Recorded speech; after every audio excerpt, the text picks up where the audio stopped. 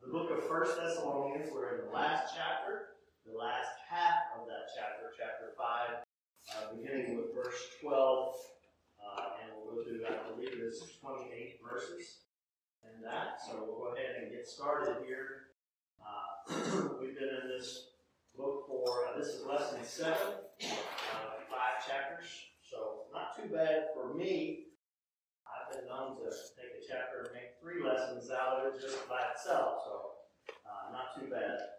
And I really wanted to do 1 Thessalonians and 2 Thessalonians. That's what we'll start after that, because it has a lot to do and speaks a lot to the rapture, end times, the judgment of God upon the world, all of those end times events and things. So it's been a good study. Hope you've enjoyed it.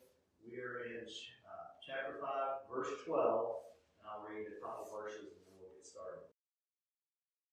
And we urge you, brethren, to recognize those who labor among you. There's 3 things that Paul urges the Thessalonians to do in this. But the first one is to recognize those who labor among you and are over you in the Lord and admonish you, and to esteem them very highly. That's number 2. In love for their work's sake, be at peace among yourselves. That's number 3. Be at peace among yourselves. To recognize those who labor among you. Those are those who work, not just the pastor, not just other ministers in the church, but to recognize those who labor among you. This is primarily speaking of leadership in the church, but sometimes, you just need to recognize those who are serving, even if they're not in a leadership position, right? So that's what this is talking about. You don't have to have a title. You don't have to have a title to serve. As a matter of fact, sometimes I think sometimes titles might get in the way of more people serving. The title is fine as long as it actually describes what the person is doing for the Lord and for the kingdom. So recognize those who are among you and are over you in the Lord. So this is talking about leadership, not over in the standpoint of like you might find in a workplace or factory or something like that, but over you in a sense of providing leadership and headship. Not beating you down and telling you you're not doing good enough or you're not doing enough, whatever, but leadership and headship. It's providing shepherding for sheep. Right? I mean, we're all sheep. That's what the Bible says we are. We're all sheep. That's not highly complimentary when you begin to think about the way sheep act, and do, but that's what the Bible calls us, so we're sheep. And the one thing about sheep is they need shepherds. It's important if you serve in a church, and especially if you're serving and you're over people, and notice how I said that, and defined that previously, if you're over people, then you should think of yourself as a shepherd. A good shepherd won't beat the sheep. Sheep do get themselves in trouble. One of the most famous parables in the Bible is the sheep that runs away from the others.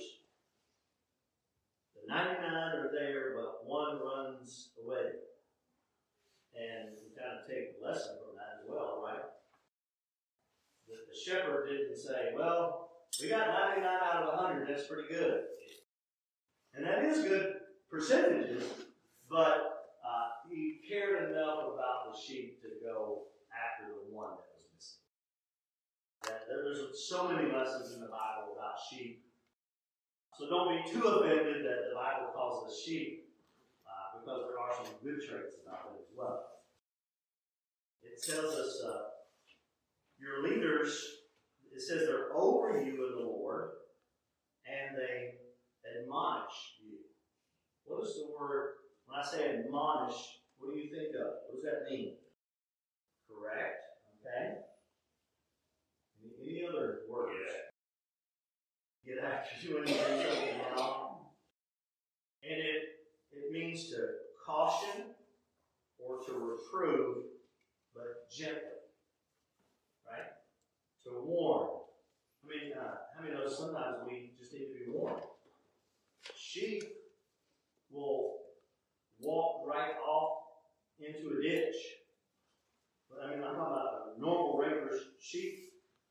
They sometimes will do that and get stuck, get injured.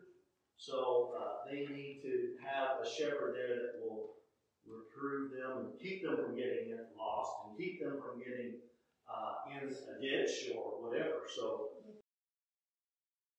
they fall down, yeah, they've got to be helped to get up.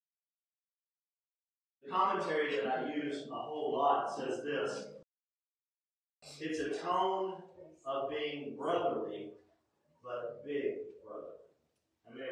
I was the big brother in my house.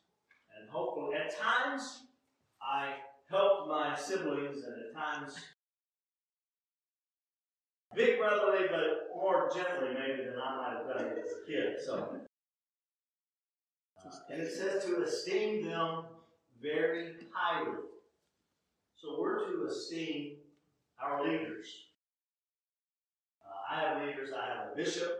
I have a bishop that is over him for a region, and I have a national bishop, and all those kinds of things. So while I am a leader, I'm also being led and hopefully fed as well by those who, as long as, you know what, as long as the sheep is submissive to the shepherd, and I don't mean that in a negative way, he'll get fed and he'll get taken care of, right?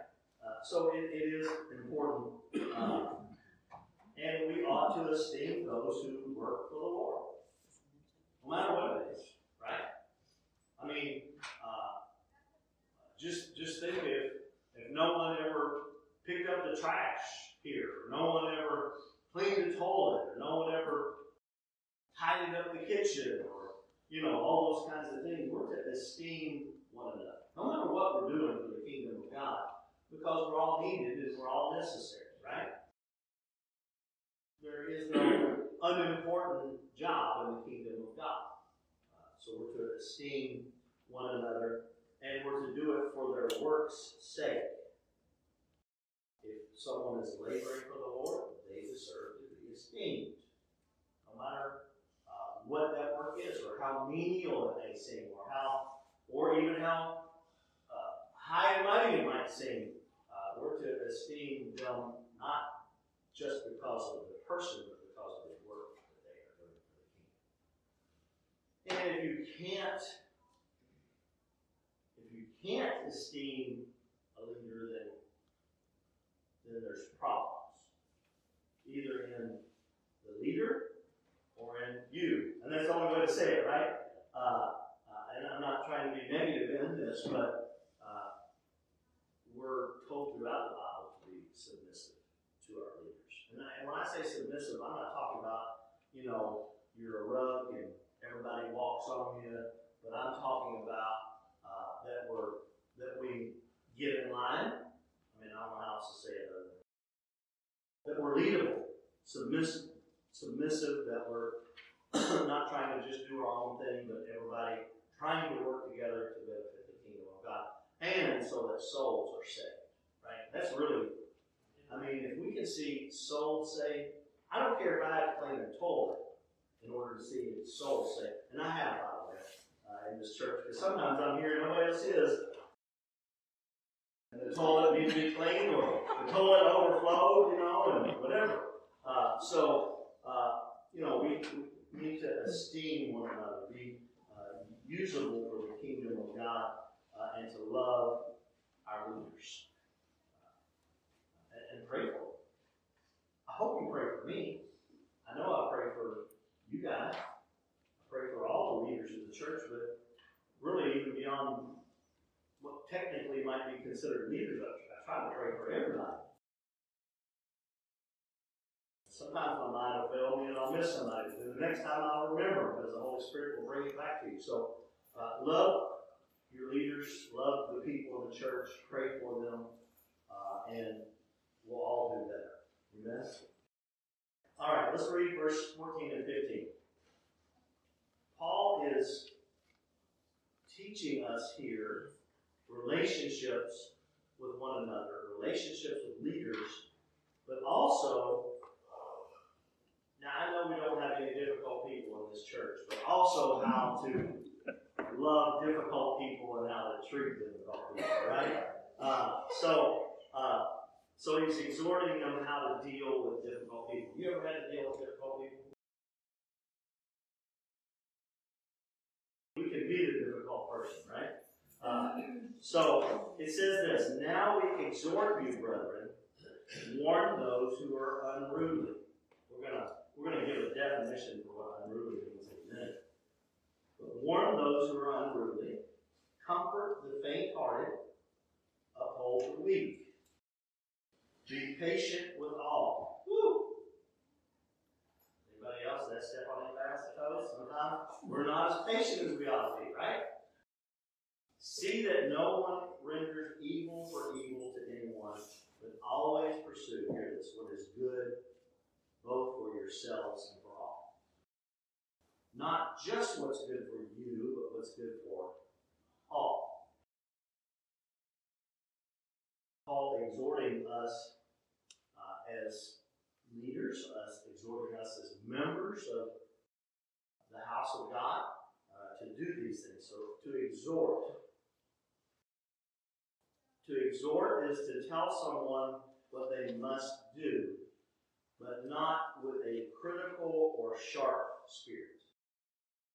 So exhort means to lovingly tell someone what they need to do. Right? That's what that word means. It's not rebuking them, not condemning them, but neither is it just merely a suggestion. It's urgent, it's serious, but it is associated with comfort. Right? So, exhort. In the Pentecostal Church of God, we have 3 levels of ministers. The very first one is called exhort. And it gives an opportunity for people who feel a call in their life to do things and try out that calling.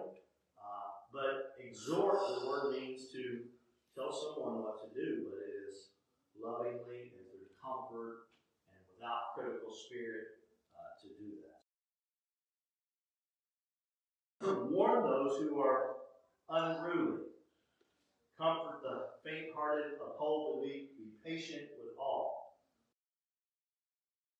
So there's a variety of ways here that it mentions to deal with people and what maybe category they fit into or the state of that person. So if someone's unruly, the duty of another Christian or the duty of a leader in the church is to warn them. Have you ever warned anybody? Especially as a more senior people, our job, especially as Christians, but also as more senior people and hopefully more mature in the Lord, is to warn people when they're heading down the wrong path. Don't let people fall off in the ditch. Don't let people, warn them. Lovingly, obviously. But, sometimes we see mistakes, and instead of telling the person, tell each other. Yeah. And we gossip a little bit. You know what I'm saying? And we all can be guilty of that if we don't watch it. So the Bible tells us to go to that person. Give them a warning. Say, you might preface it with, hey, I love you. If I didn't, I wouldn't tell you this. And you might even say things like, I did something similar and it just really didn't work out good for me. Right? That's a warning. loving kind of to say, hey, watch what you're doing here. So, unruly. I said we would define unruly. The word unruly is a military word, and it is a description of a person who breaks rank. In other words, they're not marching in step with the way they ought to. They're out of order. So it's one way of saying it. Possibly a self-willed person that may ignore a warning. But we're to warn them. We can all be unruly if we don't watch it. Because I don't know about you, but sometimes I'm pretty self-willed and I think what I'm doing is right? And I at times had to be warned that I wasn't doing something correct. Not because I didn't want to, but I just made a mistake, right? But word means out of order, breaking rank, marching out of step. And then it talks about the faint-hearted. Faint-hearted. What does that make you think of when I say that describes a faint-hearted person? Maybe Christian, just kind of not focused, afraid, easy to persuade. So faint-hearted. Another way to describe it is timid, lacking courage. I think all those things that you guys put in there was really good. In need of strength.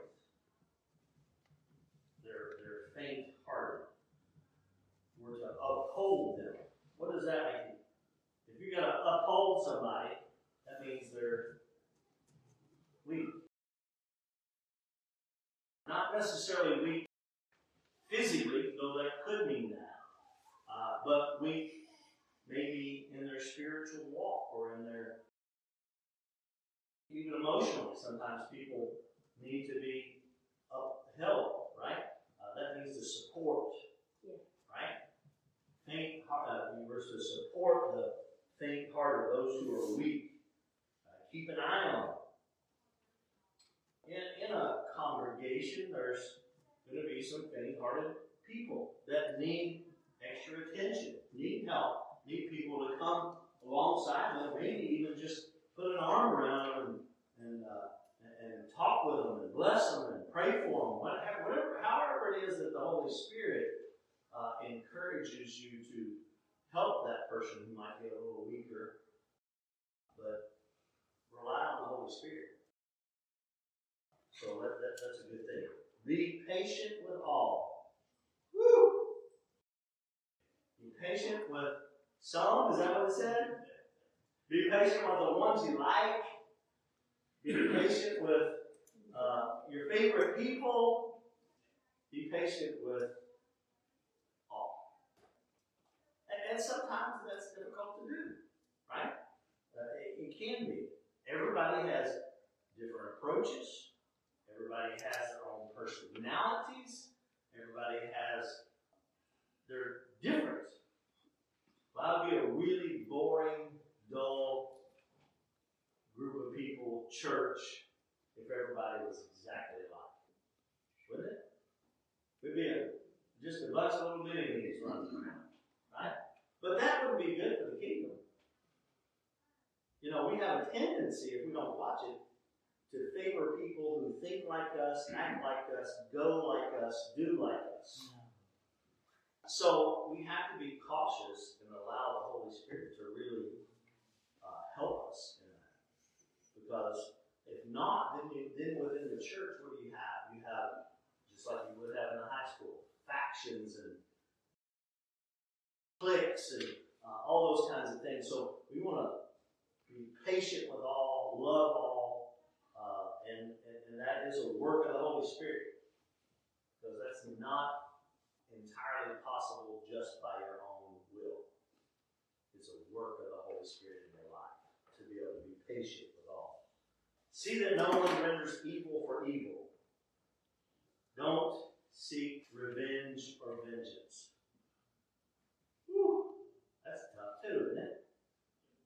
Because what's our natural tendency? I'm going to get even, right? You know, they turn their back, man, they better watch out, right? So if we don't watch it, we'll seek our own vengeance, but we're to let God take up our side. Let God be the one that we are pursuing, and let it be for the good of all. The Bible tells us that when we serve the Lord, that we'll be blessed. He doesn't always tell us how, right? And it doesn't necessarily mean you're going to be blessed more than you're going to be blessed. What it means is, in general, God's going to bless us. And sometimes it won't be easy or fun, and other times it might be, right? Don't render evil for evil. Pursue what's good for everyone. Teresa and I were building a house where we live now. We've been there 22 years now. And we lived on Hanover, and we were trying to sell it. And the interest rates were kind of high, and it just wasn't selling. I mean, we're building a house. We're like, okay, this thing's sold. I'm praying to the Lord, and you said that all things are, in all things, and I'm going to be blessed, and that, the things are going to work out for my good, and all that kind of stuff. But that's not what that verse really says. It says that it will be for the good of all. Right? So guess who ended up buying my house? And if I'd sold it before, they weren't qualified, they wouldn't have been able to do it. It wouldn't work out right, but another Christian family in our church ends up buying it. And I had to wait a little while. And I paid more interest than I wanted to during that time. But God blessed all of us. Sometimes we got to have a bigger picture understanding of the way God works. And then that family ended up selling it to another person in our church. And so everybody's getting blessed, right? A lot of people getting blessed. That's a good thing. All right, we better keep moving. Verses 16 through 18. Really short verses, by the way, but succinct and powerful. Rejoice always. We're going to have to talk about that, right? Rejoice always. Pray without ceasing. In everything, give thanks. I don't know about y'all, but they're tough, aren't they? For this is the will of God in Christ Jesus for you. So I know it's in your questions, but what is the will of God? Rejoice always. Pray without ceasing. In everything, give thanks. That's pretty tough. That's not easy always, right? And impossible to do without the Lord helping us, right? But rejoice always. Sometimes that's hard to do. We experience some pretty rough things sometimes in this world, don't we? So how can we rejoice even in bad circumstances?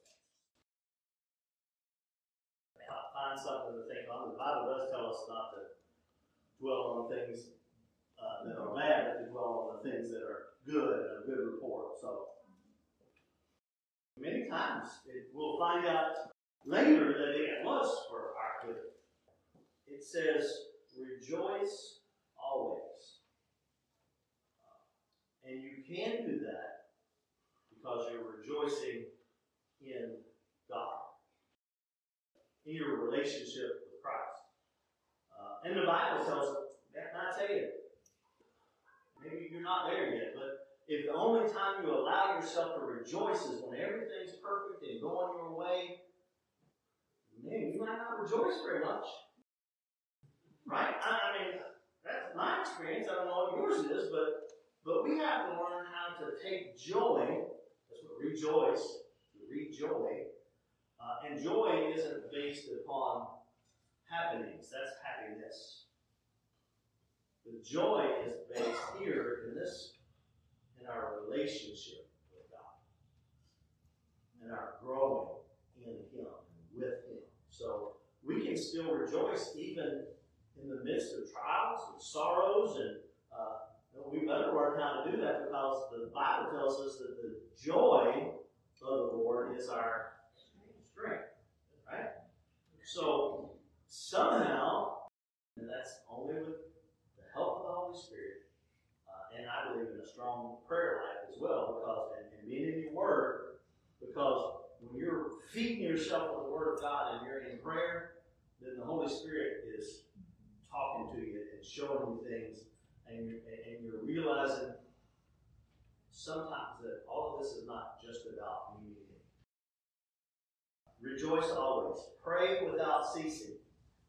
Does that mean that I have to constantly walk around like this with my eyes closed and be praying? It'd be dangerous, wouldn't it? So what does this mean? We've talked about this before. What does it mean? Pray without ceasing. Prayerful mind. Keep asking. Walking in the Spirit. Walking in the Spirit. I don't know if you've been taught this or knew this, but prayer doesn't have to be out loud. It doesn't have to be spoken. Prayer can be in your mind. So while you're putting this widget here and that widget there and that widget, and this widget here and doing that kind of thing, then you can be praying, worshiping, all those kinds of things. Being thankful, bringing your petitions before the Lord. Now, many times that's still difficult, even to keep that prayerful mind going on, as Carol said. And I think there's a lot to what Bill said as well. If we don't watch it, we'll bring it to the Lord at one time, and then it's like, must not be God's will. He didn't do it. But that's not what the Bible says. It says keep knocking, right? Keep asking. Keep going to the Lord. Pray without ceasing. The Bible tells us about a woman who went before the judge day after day after day. You got to make this right, Judge. They didn't do me right. The next day, you got, Judge, it was unfair. It wasn't right. You got to make it right. You have the power to do it. And Jesus uses that as an example for how we're to pray. I don't think God gets tired of hearing that, but sometimes there's just something to being consistent and persistently praying to the Lord. This doesn't mean that there isn't times that you shouldn't shut out everything else and all the distractions and have a time of prayer in a closet or in a place. That doesn't mean that you shouldn't do that, because that's important as well. We need to do that. Sometimes people just come to the Lord because of driving. You never know. What have we learned about prayer? You don't even have to use your voice to pray. The posture of prayer is not necessarily important.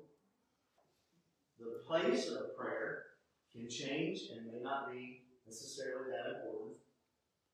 The time of the prayer may or may not be important, although I think you need to set a time, if you can, and pray consistently. That we should never be in a place that we couldn't pray. If you feel like you're in a place that you couldn't pray in, you're in the wrong place. Get out. In everything, give thanks. In.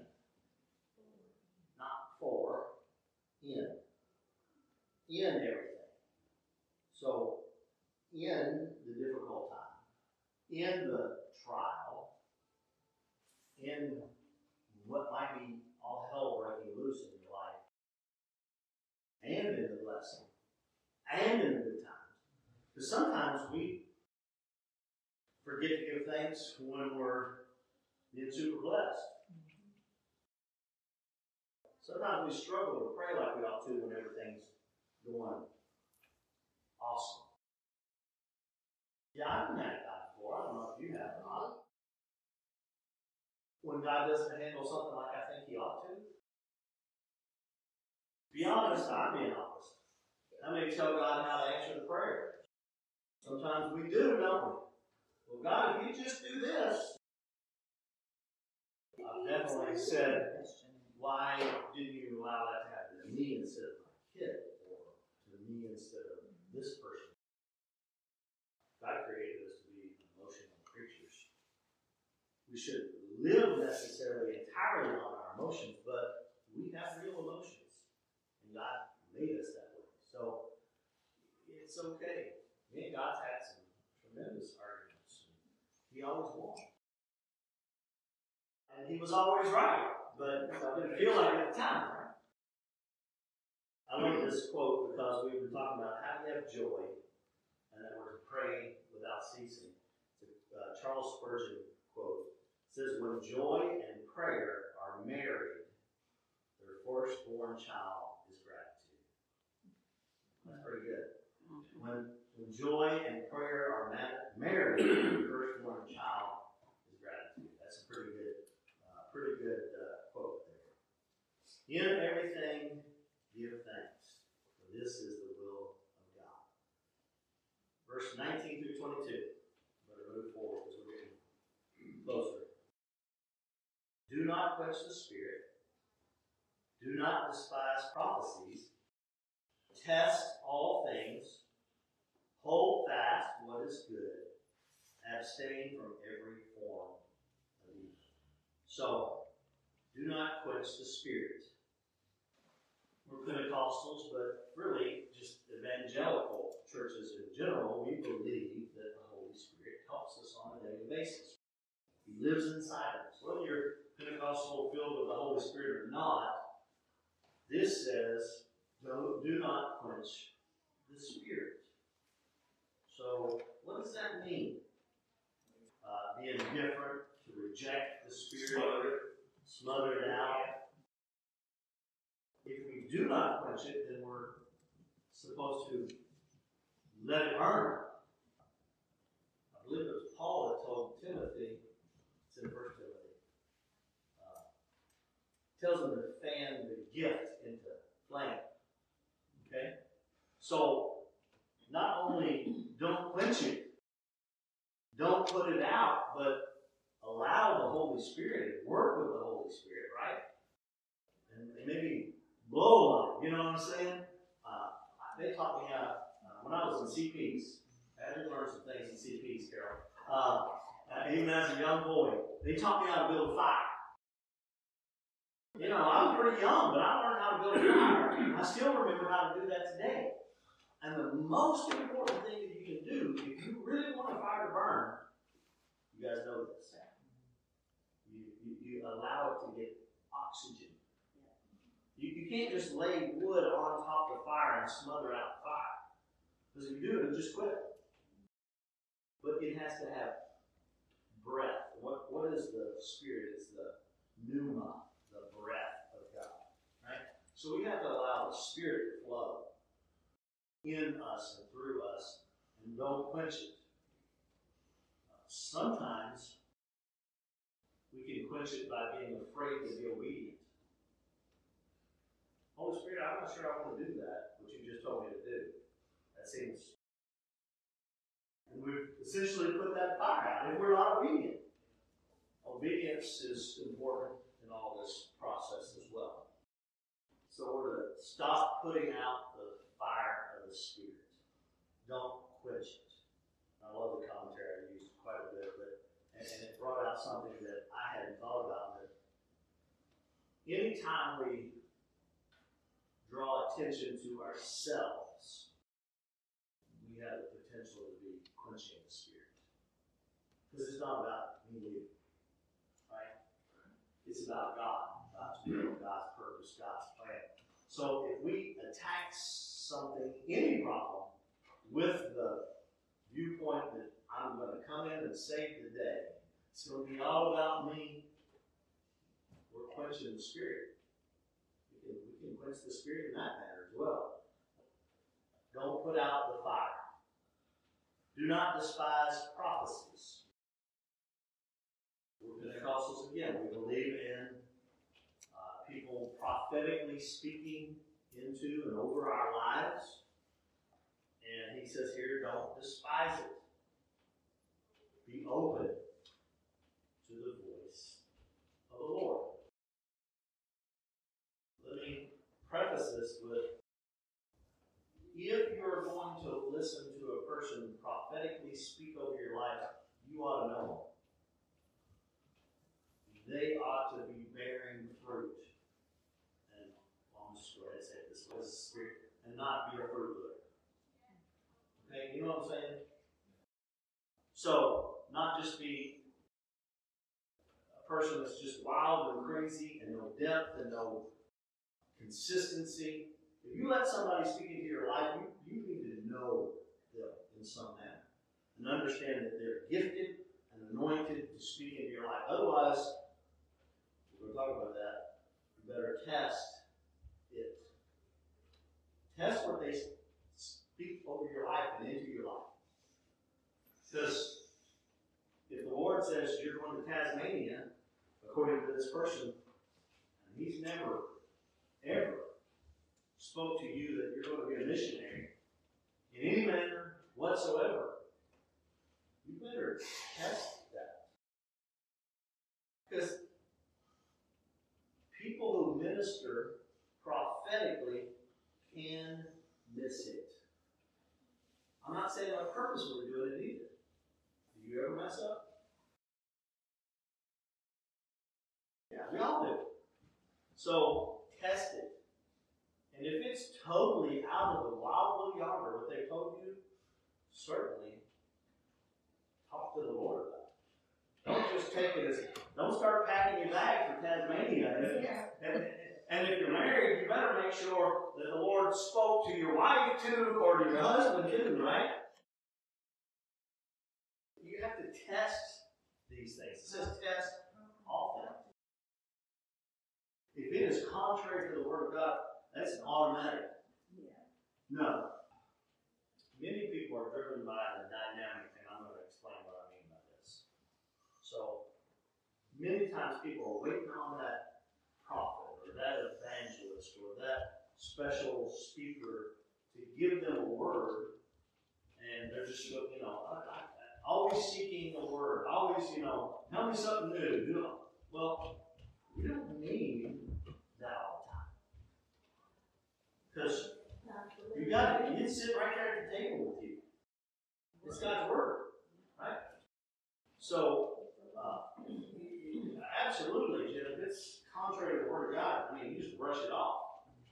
You're just like, that's not even God's word, right? I'm not saying resist every prophecy either, a prophetic word over your life, but test it. Most of the time, biblically, God certainly allowed for that. Look at Gideon. The angel shows up and said, "Hail, mighty man of valor."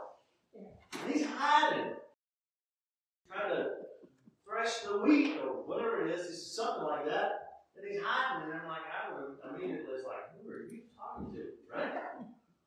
Then Gideon goes on to say, we're going to lay this fleece before the Lord, and if it's wet on the ground but not on the fleece, then I'll leave it. Then he reverses it. Might have been reverse of that anyway.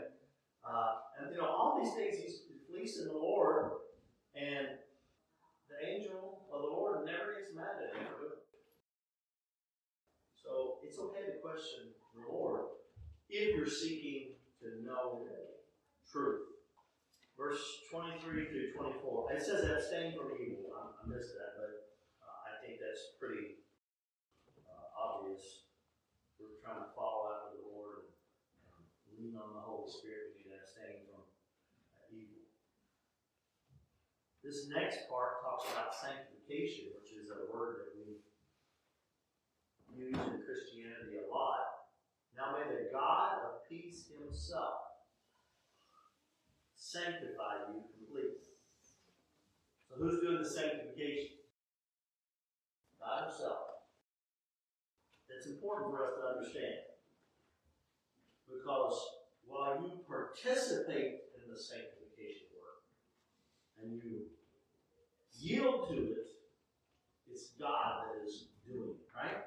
God's working in you and through you and changing you, but you're not making yourself into something different He is.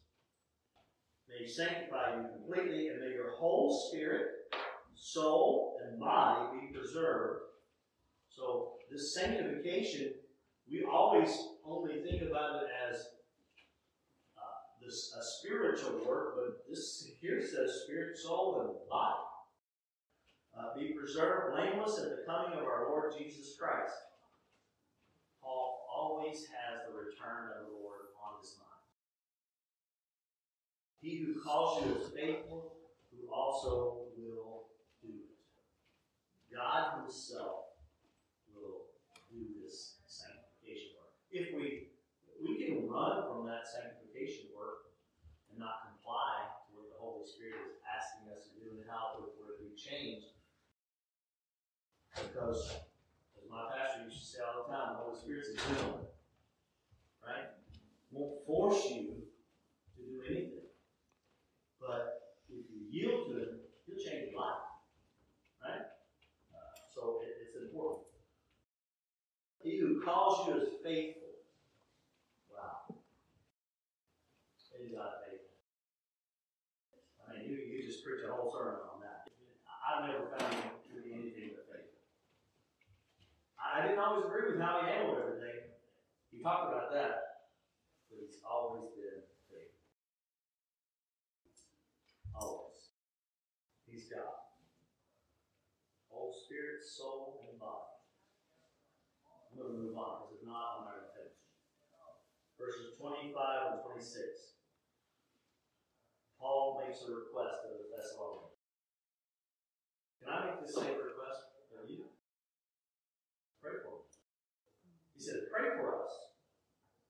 Read all the brothers of the Holy Kiss. You don't have to give me a Holy Kiss, though. We have to continue with that kind of. Now, why would Paul say that? Actually, it was pretty commonplace at that time. In some cultures, it still is. You go to France, they might on each cheek, right? Cultures are different. The Italian culture, very huggy, touchy, all that. United States culture, not so much. So he wasn't telling them to do something weird or untraditional, but he also, I believe, was expressing his love for them. Because he said, basically he's saying, give them a kiss for me. I mean, he really is. When you look at it, greet the brother with a holy kiss. All right, let's read the last two verses. As he's concluding the whole book, I charge you by the Lord. So this is an apostle charging the church that he had started, that this epistle be read to all the holy brethren. The grace of our Lord Jesus Christ be with you. Amen. Probably the first epistle written by Paul. Definitely the first letter written to this specific church by Paul. As we look at 2 Thessalonians. He's saying it's important. If you don't get anything else tonight, we could have a Bible study. Understand that God's Word is important. Read it. Read it quietly. Read it loudly. Read it without saying anything. Read it with saying things. Right? Just, what is he saying? Read it. Read it in front of people. Read it to yourself.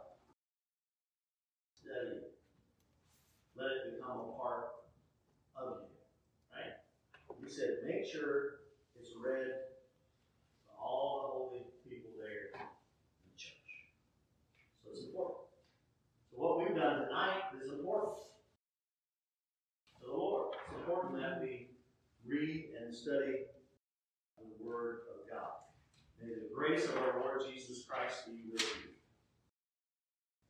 Grace is unmerited love and favor. You didn't earn it. You can't earn it. God gave it to you. Didn't cost you anything.